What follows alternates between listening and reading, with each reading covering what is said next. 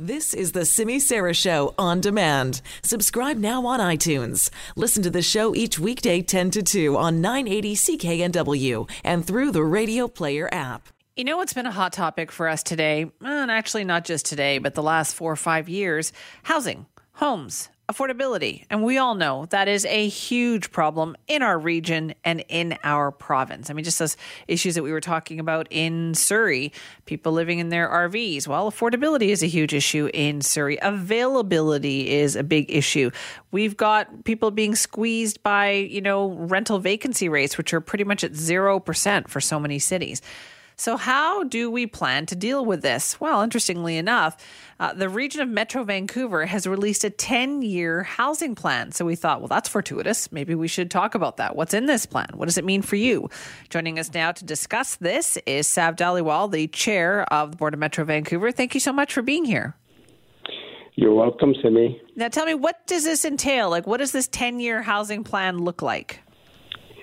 Well, it's a new plan that we have just released, as you noticed.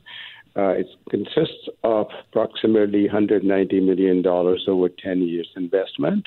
It's pretty modest, obviously, but nonetheless, we believe it will help quite a bit because at the end of it, we should have additional 1,350 units in the metro region. They would be affordable units.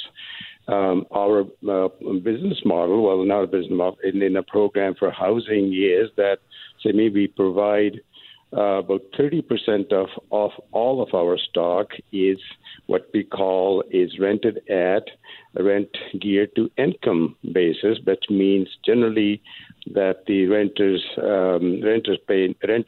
pays no more than about 30% of their income. Right. And the rest, 70%, generally are below market, anywhere from 10 to 20% below market.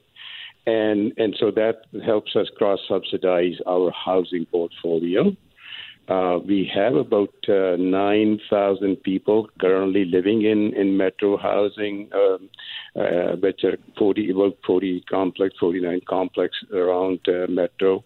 We're the second largest housing providing agency in British Columbia, next to BC Housing.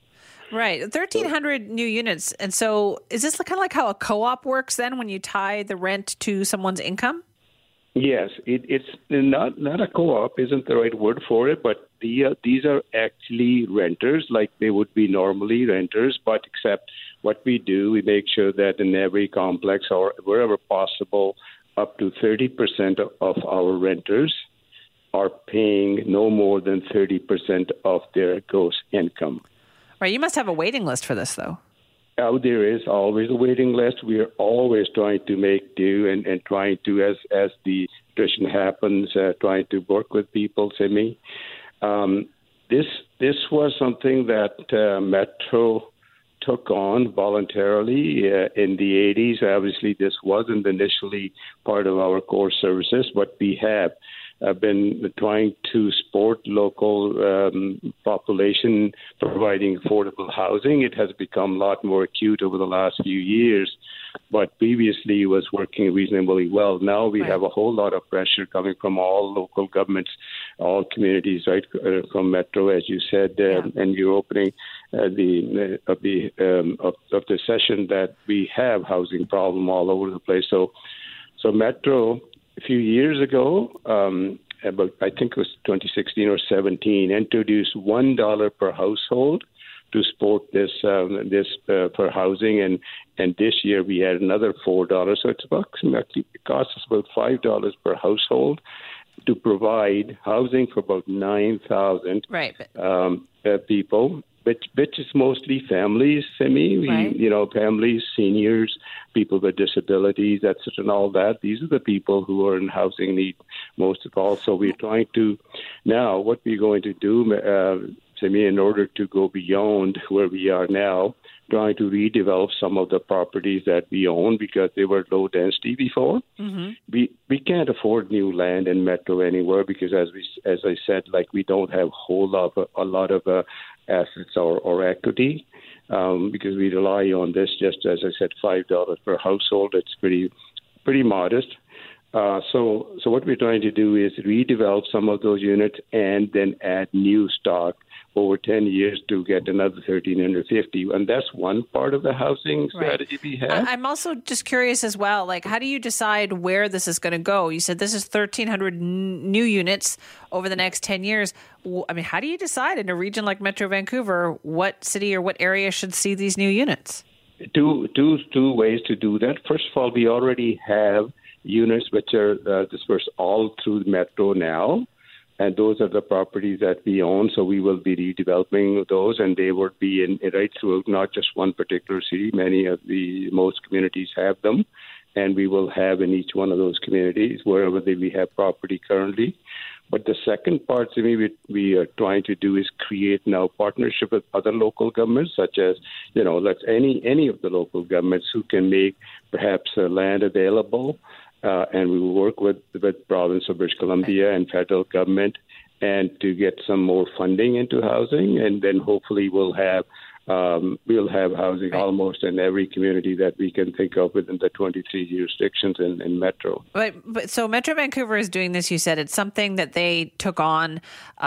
Isn't it something that the federal government should be doing, though? Isn't that their responsibility? Yes, I'd like to make a comment about that. I'm part of the local governments. Over the last 10 years, local governments have been unfairly targeted about housing problems. It was never part of our responsibility. It still isn't. All we're trying to do is trying to work with what's possible to, save some money here, save some there, beg, borrow, and we don't steal, but just trying to make sure that we can create some housing. But really, the responsibility is with the provincial government and federal government.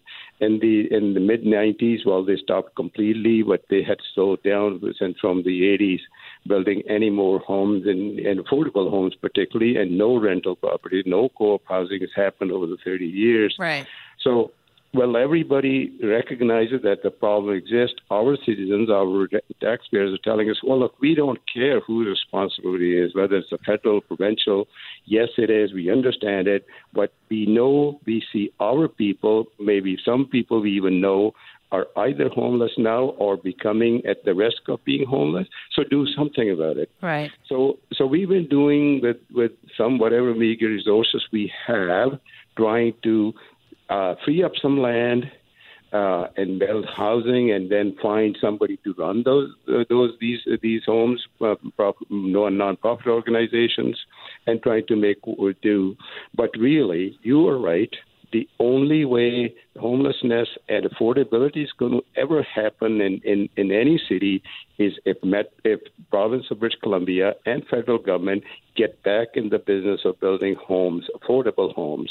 And yes, right. Local government have a role to play. We will obviously be there with bells on to support them in terms of both the providing support in terms of DCC development charges or land, and all that. But really, what we are trying to do is just touching the corners of the problem is a lot bigger than any local government can manage.